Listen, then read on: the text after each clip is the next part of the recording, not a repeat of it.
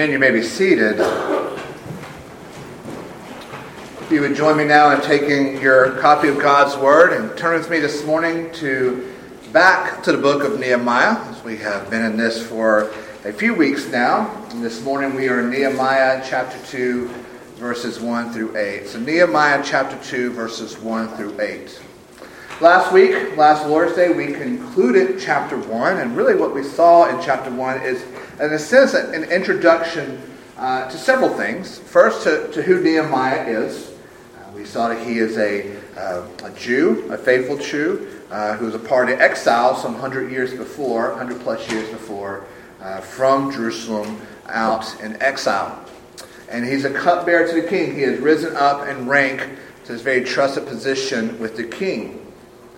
But Nehemiah is a faithful Jew. He's a faithful Christian.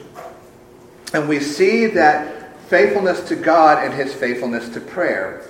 And he's received this bad news that Jerusalem, as the exiles are starting to go back, they're bringing back these reports that Jerusalem still, the city is not in great shape, but especially the wall is still in disrepair, and that's not good. You need a wall to protect your city.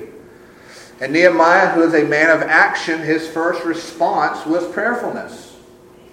That for 3 to 5 months, he dedicates himself to prayer. He doesn't put together a checklist. He doesn't grab the shovel. He doesn't go down to Winsboro Builder Supplies and starts getting all the supplies needed. No, he devotes himself first to prayer. And then we see how he prays. And it's this model prayer, not that it's a perfect prayer, but it provides us a good template of prayer. Because it's a prayer that's first and foremost about God, and then about Nehemiah. And we think about like a funnel. At the top, at the most, is prayerfulness about God, adoration, thankfulness, confession of sins. And then we get down to what we want. And even as we look at the Lord's Prayer, that's the shape of the Lord's Prayer, isn't it? That's the shape of all model prayers. It's the shape of a funnel. It's first and foremost about God. And so when we pray in that way, it puts everything else into its proper perspective. That brings us to chapter 2. That brings us further into Nehemiah's story as we'll look at this morning through the first 8 verses. So if you will, join me now as we pray, and we will read God's Word together and go through it together. But let's pray. Father, we come to you as we have seen with Nehemiah. We should be prayerful. That is an aspect of our faith. We've had moments of prayer this morning, but we also want to make sure we have this moment of prayer. We come to you as we come to the most important part of our service, the reading of your word, the explaining of your word, the understanding of your word. And this is a time where it's easy for our eyes to grow heavy, for our attention to get diverted somewhere else, for our stomachs to start grumbling and rumbling because we're smelling the good food coming up from upstairs. But, oh Lord, we need your Spirit now to keep us on the task at hand. You are speaking to us through your word. May we hang on to every word. May we be challenged in those areas of our lives we need to be challenged. May we be comforted where we need that balm of comfort. May we hear Christ in all of this. We pray now in Jesus' name. Amen. So Nehemiah chapter 2, verses 1 through 8. And join me now in standing for the reading of God's Word. In the month of Nisan, the 20th year of King Artaxerxes, when wine was before him, I took up the wine and gave it to the king. Now I had not been sad in his presence. And the king said to me, "Why is your face sad, seeing you are not sick? This is nothing but sadness of the heart." Then I was very much afraid. And I said to the king, "Let the king live forever. Why should not my face be sad when the city, the place of my father's graves, lies in ruins, and its gates have been destroyed by fire?" And then the king said to me, "What are you requesting?" So I prayed to the God of heaven. And I said to the king, "If it pleases the king, and if your servant has found favor in your sight, that you send me to Judah, to the city of my father's graves, that I may rebuild it." And the king said to me, with the queen sitting beside him, "How long will you be gone? And when will you return?" So it pleased the king to send me when I had given him a time. And I said to the king, "If it pleases the king, let letters be given to be given me to the governors of the province beyond the river, that they may let me pass through until I come to Judah, and a letter to Asaph, the keeper of the king's forest, that he may give me the timber to make beams for the gates of the fortress of the temple, and for the wall of the city, and for the house that I shall occupy. And the king granted me what I asked, for the good hand of my God was upon me. The grass withers and the flowers fade, but the word of our God stands forever. Amen. You may be seated.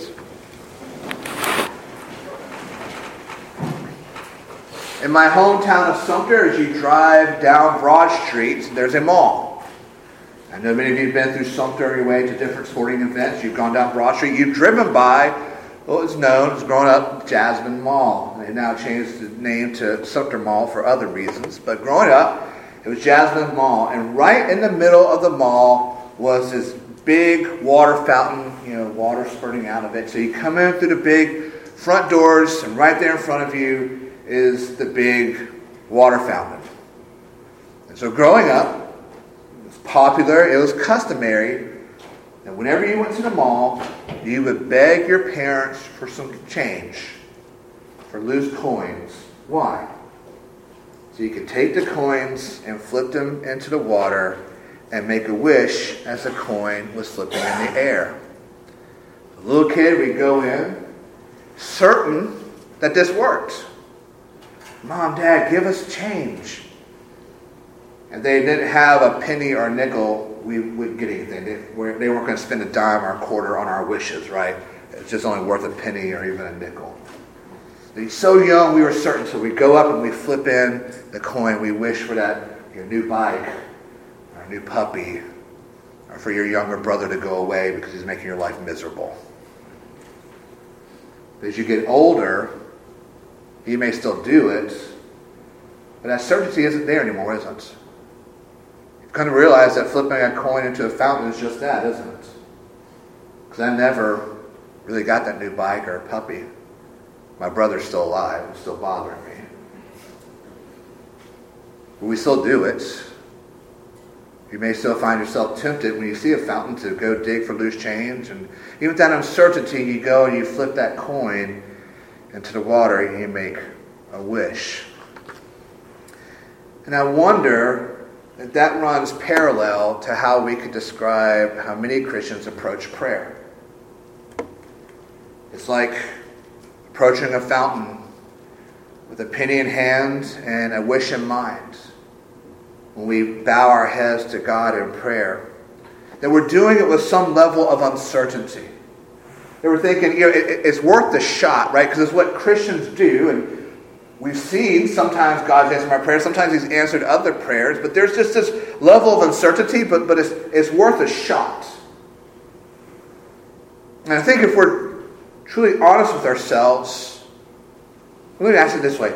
If we are truly honest with ourselves, what is our level of confidence when we do pray? Let's put it on a scale of 1 to 10.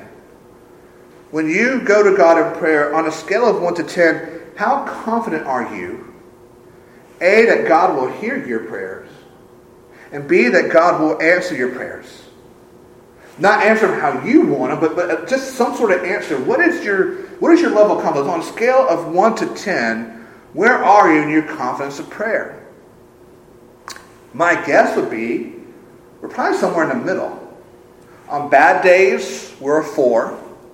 Most days, we're somewhere between 5 and 6. If we're in a good mood, we slept well, had a good breakfast, children aren't aggravating us, we haven't gotten in a fight with our spouse, people get out of the left lane and let you go fast to work. Right? If you have a good day like that, then maybe it's upwards of a 7 or 8, but we probably find ourselves somewhere around a 4 or 5 or 6. We're pretty sure God answers our prayers, right? Why else would we pray? We're just not too confident that God will answer our prayers. We'll do it. We're just not confident in the outcome. So maybe we find that our confidence in prayer may just be a step or two above digging into our pockets, finding a penny, flipping it to a fountain, and making a wish. But as we have seen with Nehemiah as a model, especially for as Christians, we should have the utmost confidence that God hears our prayers. We should have the utmost confidence that He hears our prayers and that He will answer our prayers. Now, we have seen Nehemiah's confidence in this already in chapter 1, as we've already talked about, that he devotes himself to prayer for somewhere between 3 to 5 months. 3 to 5 months he has devoted himself to daily prayer, maybe 2 to 3 times a day. And that takes confidence in God to do that, wouldn't it? If Nehemiah didn't have the confidence that God was going to either hear his prayer or answer it, then why waste all that time in prayer? We can understand that if he would just kind of shoot out a prayer here and there, but every day for 3 to 5 months, at least once a day, maybe 2 or 3 times a day, that takes a lot of confidence, right? If he didn't think God was going to do it, why waste the time? He could have found a hobby. He could have gone hiking. He could have learned how to play guitar, right? He could have started making rocking chairs. Right? He could have done something. Yet we find that Nehemiah has all the confidence that his faith can muster. And what can his faith muster? For 3 to 5 months, daily prayer, sometimes 2 to 3 times a day. And he prays this, "O Lord God of heaven, the great and awesome God who keeps covenant and steadfast love with those who love Him and keep His commandments, let your ear be attentive and your eyes open to hear the prayer of your servant that I now pray before you day and night for the people of Israel, your servants." That sounds very confident, doesn't it? It's not like that tentative, knock at the door and, "God, don't know if you're there. Don't know if you're busy. Don't know if you're listening. I'm going to try it out anyways." There's a lot of confidence in the prayer. Confidence that God will hear and confidence that God will answer. And I think that begs the question, where does that confidence come from? This is a man who's living in exile. He is a Jew living away from his home. He's a Jew living away from the promised land. He's a Jew who has never seen the temple. Where does this confidence come from? It comes from faith. Actually, more precisely, it's faith in who God is and in His promises. And we've said, Nehemiah is faithful because he's been raised in the faith. His parents, his aunts and uncles, and the neighbors, the community, and others were faithful in teaching Jeremiah about the Bible, pointing him to God, and part of his upbringing was about prayer. He heard the stories of how God's people prayed, and God answered the prayers of His people. And I think we can very safely assume that Nehemiah had prayed before this time, and that God had answered those prayers. Because Nehemiah was faithful, and because he had seen God answer these prayers, he prayed. Every day for 3 to 5 months, most likely more than one time a day, he prayed. Because prayer is an act of faith, isn't it? But it's not an act of faith of flipping a coin into a fountain and hoping and wishing. Prayer is an act of faith in that we can only truly pray when we have received and rested upon Jesus Christ alone for salvation as He has been offered in the Gospels. When we come to Christ, when we become a Christian, there are numerous blessings that come with it. And one of those blessings is prayer. We know we need to pray. We know we should pray. And so we start to. But we can only do that when this is our position in and with Christ. It is through faith. That's why when we go to the book of James, he tells us that when we pray in doubt, when we pray from that lack of faith, then our prayers are like those waves of the seas in the midst of a storm that are tossed here and there. So we pray in faith. We pray in faith that we have been saved from our sins by Jesus. We pray in faith that God will always hear our prayers. We will pray in faith that God will always answer our prayers because we are now in Christ. So praying in faith isn't hopefulness. Praying in faith is certainty. That because you are now God's, because you are now in Christ through faith in Him alone, that God will always hear and answer your prayers. That's the faithfulness of praying we see here in Nehemiah. And so we see in chapter 2 that God is beginning to answer Nehemiah's prayer concerning the condition of Jerusalem, but specifically the wall surrounding the city. Now back up with me several weeks ago, and we said in the first summer introduction to this, that there are some historical events that are taking place around this that we will need to touch upon to help us understand Nehemiah's story. And if you remember, we said in the Hebrew Bible that Ezra and Nehemiah are one book in the Hebrew Bible because they are telling the same story from two perspectives. They're telling it from the perspective of Ezra the priest, and they're telling it through Nehemiah the government official. But what we see in the story is that Ezra had actually gone back with some exiles some 13 years before, back to Jerusalem to teach the law to the returned exiles who were there. Now, when some of the enemies of the Jews found out what was happening, they sent a letter to the king.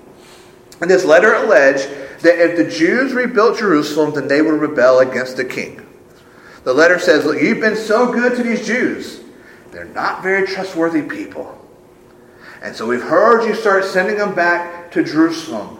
And oh, king, if you do that, they're going to get over there. They're going to take your money. They're going to take your resources. And then one day they're going to rebel against you. There's no truthfulness to it. Just lies of the enemy.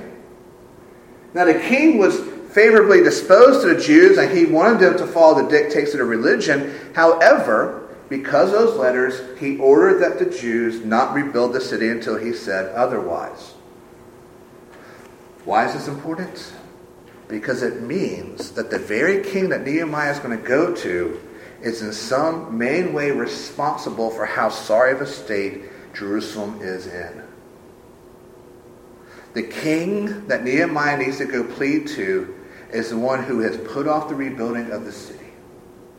So this is a delicate situation for Nehemiah. Due to the restriction and allegations against the Jews, Nehemiah has to approach the king carefully with his request. Right? He can't go to the king and say, listen here, man, this is mostly your fault.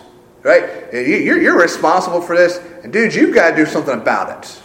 Like, he can't handle it that way. There has to be more tact and wisdom.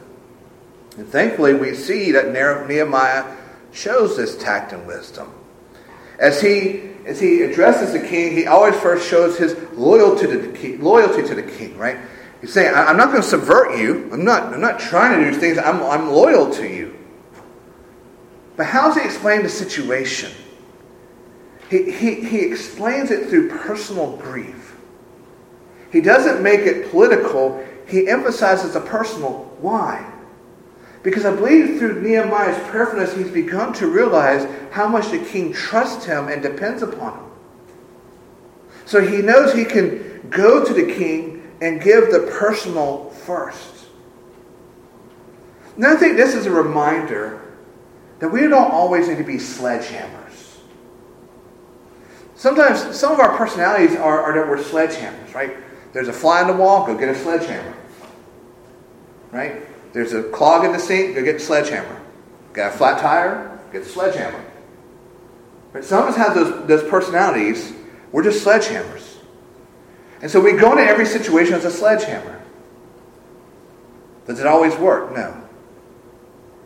So it's a good reminder to us, we don't always need to be sledgehammers. There are times when tact and care can do far more than just being a bull in a china shop. So we need to seek that tact and that wisdom. We see that Nehemiah has done this. We see some other things here from Nehemiah's prayer as well. Again, as we've said, Nehemiah's been praying this for several months, but now he's come to a time where he decides to go before the king. I'm going to read it for us again. This is how Nehemiah closed his prayer. O Lord, let your ear be attentive to the prayer of your servants and to the prayer of your servants who delight to fear your name, and give success to your servant today. And grant him mercy in the sight of this man. As we said before, looking at this prayer, we believe this isn't one precise prayer. This is a representation of how Nehemiah prayed, this adoration of God, this confession of sin, this thankfulness, and then supplication. This is a model of his prayer, representation of his prayer over 3 to 5 months. However, this last part seems to be very time-specific. That Nehemiah woke up that morning and he said, Lord, I'm going to do this today. Now, we believe this was probably a prompting by the Spirit of God. Nehemiah didn't put a time limit on his prayer. God, I'm going to give you 5 months. If you don't do anything about it, I'm going to take care of it then. That's a very foolish thing to do, by the way. But believe, prompting by the Spirit, he realized today is the day. His alarm goes off, 7 a.m., the radio comes on, traffic conditions in the city, chariot wreck over here on 1st and Main, so he knows to avoid going that way. Here are the market prices for whatever they sell in the market there. He gets up, he gets ready, he prays, and he realizes today is the day that he goes before the king. And this physically affects Nehemiah. Because we see that he goes before the king, and the king says to him, why are you sad? I can tell you're not sick. I can tell you don't have the Rona because you're not coughing. I can tell you're not sick. This is sadness from the heart. Now Nehemiah is quick to tell us this isn't usual. He says, I have not been sad in the king's presence. Now, he's been around long enough to know that the king wants happy servants, not depressed servants, right? Somebody bringing you, your wine, you don't want them down in the mouth. You want, some smile on their face. Yet the enormity of the situation is weighing on Nehemiah. He can't keep a poker face. So it's obvious to the king that something is wrong. This is the first part of the situation. Second part of the situation, this meal seems unusual. Because who's the only people named in this? It's the king and the queen. It's a personal, private affair. This is just a meal between the king and the queen. Which means that the king could be more vulnerable and open to his servant Nehemiah. He's not trying to impress the dignitaries and the ambassadors and the representatives and the emissaries. He's not trying to schmooze them, right? His attention isn't on them. No, it's just the king and the queen. Maybe they're even wearing like their old ratty bath robes and her hair's in rollers and they got their feet in their slippers, right? But it's the perfect situation. Here's Nehemiah, known and trusted by the king, and he is about to break under the weight of his desires, and the king is in a situation where he can be more willing to hear and listen. Then we add on another aspect, and that is historical experts tell us that it was unusual for kings at that time to be alone with their queen in this sort of situation. Either they were entertaining guests or they were dining alone. But here he is with his queen. And Nehemiah makes sure to mention that. Why? It really comes down probably to one of two reasons. Either the king leans upon his wife for support, or maybe more likely, Nehemiah had found favor with the queen. And so as he's making his request, the queen is elbowing the king under the table. You need to listen to Nehemiah. If you want some hugs and kisses later, you better be listening to this man right now. Whatever way we look at it, it's one of the best situations that Nehemiah could ask for. And it's a reminder. We've seen this in our hymns. And we know this on some level. But it's a reminder that God moves in mysterious ways. And in this, God can answer our prayers in mysterious ways. Because when Nehemiah started praying, did you think this is how he envisioned it happening? Maybe, but probably not, because this is almost like a perfect storm of a situation. Maybe he really had no idea what to expect. His expectations were simply that God would hear his prayer and answer it. And here is God answering the prayer in a very mysterious way. The king and queen alone, vulnerable, him not being able to have a poker face, the queen being favorable to him. God has opened the door to Nehemiah in such a particular way that Nehemiah has to know this is from God. See, when we pray in faith, we are to expect God to answer our prayers, but sometimes God answers our prayers in mysterious ways. And I think many of us have a testimony to that. That we pray to God about something. And not only did He answer it, but He answered it in a way that we could never expect. He answered it in a way that only He could. I'm going to say this, and I know I may step on some toes, but just stay with me. We have these sayings in our Christianity. And one of them is, well, that was a God thing. Here's the thing about that saying. Everything is a God thing. Right? That's part of the hope of our salvation. Right? That's what we believe in sovereignty. Everything is a God thing. But there are times where God works in such a particular way we can't ignore it. Or we can't say, maybe that was just chaos. Maybe that was just coincidence. No, we find there are times where God answers our prayers and we are confronted with the fact that God has answered my prayer. Nehemiah was confronted with the fact God has answered my prayer. He prompted me today. Here's this unusual situation. I can't have my face. I think the queen is nudging him under the table. This is the situation. God can move in mysterious ways, even in answering our prayers. But He moves in mysterious ways, so we are to recognize that He is at work and He is answering our prayers. So Nehemiah tells the king why he's sad. Let the king live forever, right? He's buttering up the king. Let you live forever. Why should not my face be sad when the city, the place of my father's graves, lies in ruins and its gates have been destroyed by fire?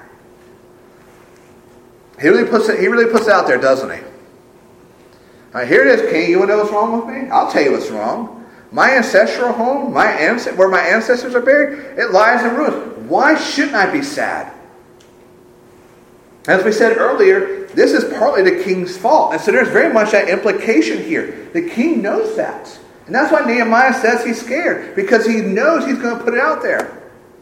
And he knows what can happen. The king can fire him. He's got a cushy job. He can kick Nehemiah to the curb and he can have a lower job. He could put him in prison. He could kill him. Off with your head.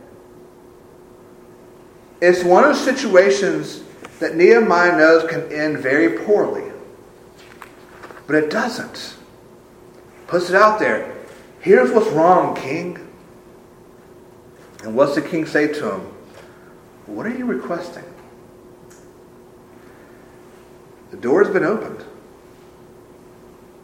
What Nehemiah has prayed for is now being answered.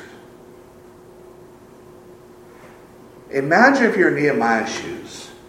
What would you do next? I'll speak for myself.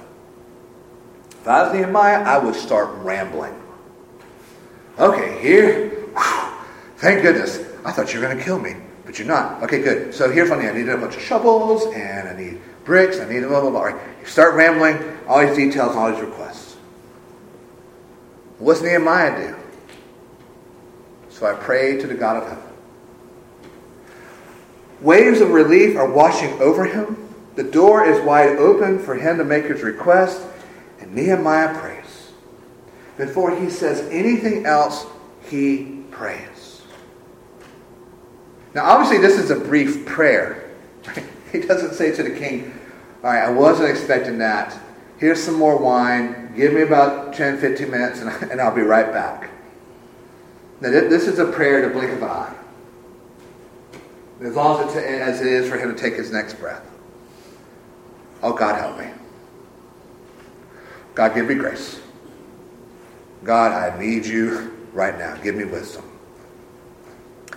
But Nehemiah's prayerfulness doesn't end at the answer. It continues. And how many times does our prayers end when we think it's been answered? It's like we go through the drive-thru line at Chick-fil-A. They ask for your order. You ask for number 1, pepper jack cheese, a lemonade, and a frosted lemonade to go on the side. You go to the window, you hand them your money, they hand you your bag, and you say thank you, and they say to you, my pleasure. And you drive off and you're done. You're done with Chick-fil-A. You got your food, the transaction's over with. How many times do we treat our answered prayers that way? God's answered it, we're done, moving on. But not for Nehemiah, and it shouldn't be for us. Paul tells us that we are to pray at all times. We are to pray without ceasing. Even when God is answering our prayers, we still need His wisdom and guidance. Even when God's answering our prayers, we still need Him. The faith that God had entrusted to Nehemiah have built up this instinct of prayer. We need to understand that doesn't just happen. We have to exercise that muscle of prayer so it can grow and it can develop. So like Nehemiah, in whatever situation we're in, we have this instinct of prayer. Because we have faith that God will hear and answer. So we are prayerful. So in the midst of God answering his prayer, Nehemiah makes a prayer and then makes his request. And it's quite the request. He's asking for a considerable amount of time away from the king. He's asking for his letters to government officials for safe passage. He wants access to the king's forest for all the timber needs, even including building a house for himself. And the king says yes to it all. Whatever you want, Nehemiah, I give it to you. But did you pick up on why Nehemiah said that the king did this? Look at the last verse, verse 8. And the king granted me what I asked, for the good hand of my God was upon me. Those are eyes of faith, aren't they? Here's Nehemiah, probably still trembling some in front of the king. He's made his request and he hears that the king has granted it all. And yet Nehemiah is able to see the forest. He's able to see all of it, and he knows it's the good hand of God which was obviously upon him in this situation. Not only has God answered his prayer in a mysterious way, but he's answered it with his good hand was obviously on it all. We need to keep in mind, this entire request goes against everything the king had been doing with respect to Jerusalem for years, for 13 years. There is nothing there that would have suggested to Nehemiah that this was likely to occur. Yet it did. The king did a 180 on his policies of Jerusalem. We never see a politician doing 180. Until it gets to election year and it's a month or two out. Then they'll 180 any direction to get reelected, right? But this isn't a reelection year. The king has done a 180. Why? Because of God's good hand. And God's good hand is the hand of a sovereign God. That's why we see in Proverbs 21:1. The king's heart is a stream of water in the hand of the Lord. He turns it wherever he will. Don't you love the thought of that? The picture of that. The king's heart is just like a trickle, a stream of water in the hand of God. He can turn it whatever direction. If God can change the heart of the king, he can change the heart of anyone. He's over any and every situation. The good hand of God is the good hand of the sovereign God, but it's also the good hand because it's the good hand of the good God. Remember, God is good by nature. Everything God does is good. But there are times of special goodness. There are times where God has divine interruption in the course of things, interruption designed to bring us blessing and to further his kingdom. God has answered Nehemiah's sustained prayer. He's answered the short prayer. The earthly king had been good to Nehemiah, but the reason he had been good is in the fact that God is the good God and had directed his hand, his heart in that way. So the sovereign God is also the good hand of God. And of course, We can only know that goodness of God when we find it in its fullness in Jesus Christ. How good is God? For God so loved the world, he gave his only begotten Son. See, we need to only look to Jesus to be reminded of the goodness of God. That it was in his sovereignty and goodness that God has given us Jesus. And this is where our confidence in prayer is rooted. We confess every week, where is Jesus? In the Apostles' Creed. Now stands at the right hand of God the Father Almighty. And what is Jesus doing at the right hand of God the Father Almighty? He's standing there as mediator. And part of his role as mediator is he's praying for us. Where does our confidence come in? That the good God has his Son, our Lord and Savior, at his right hand, praying for us. That when we pray, the Spirit takes our prayers and he presents them to Jesus. And Jesus takes that coal of our prayer and he brings out the diamond of it. That's the goodness of God. Is that the whole Trinity is involved in our prayers, involved through Jesus Christ. And this is why we pray. This is why we have confidence in prayer. This is why we build up the muscle of prayer. This is why we see God's good hand in answering prayer. It's all because of Jesus. That when we have faith in him, we are able to pray.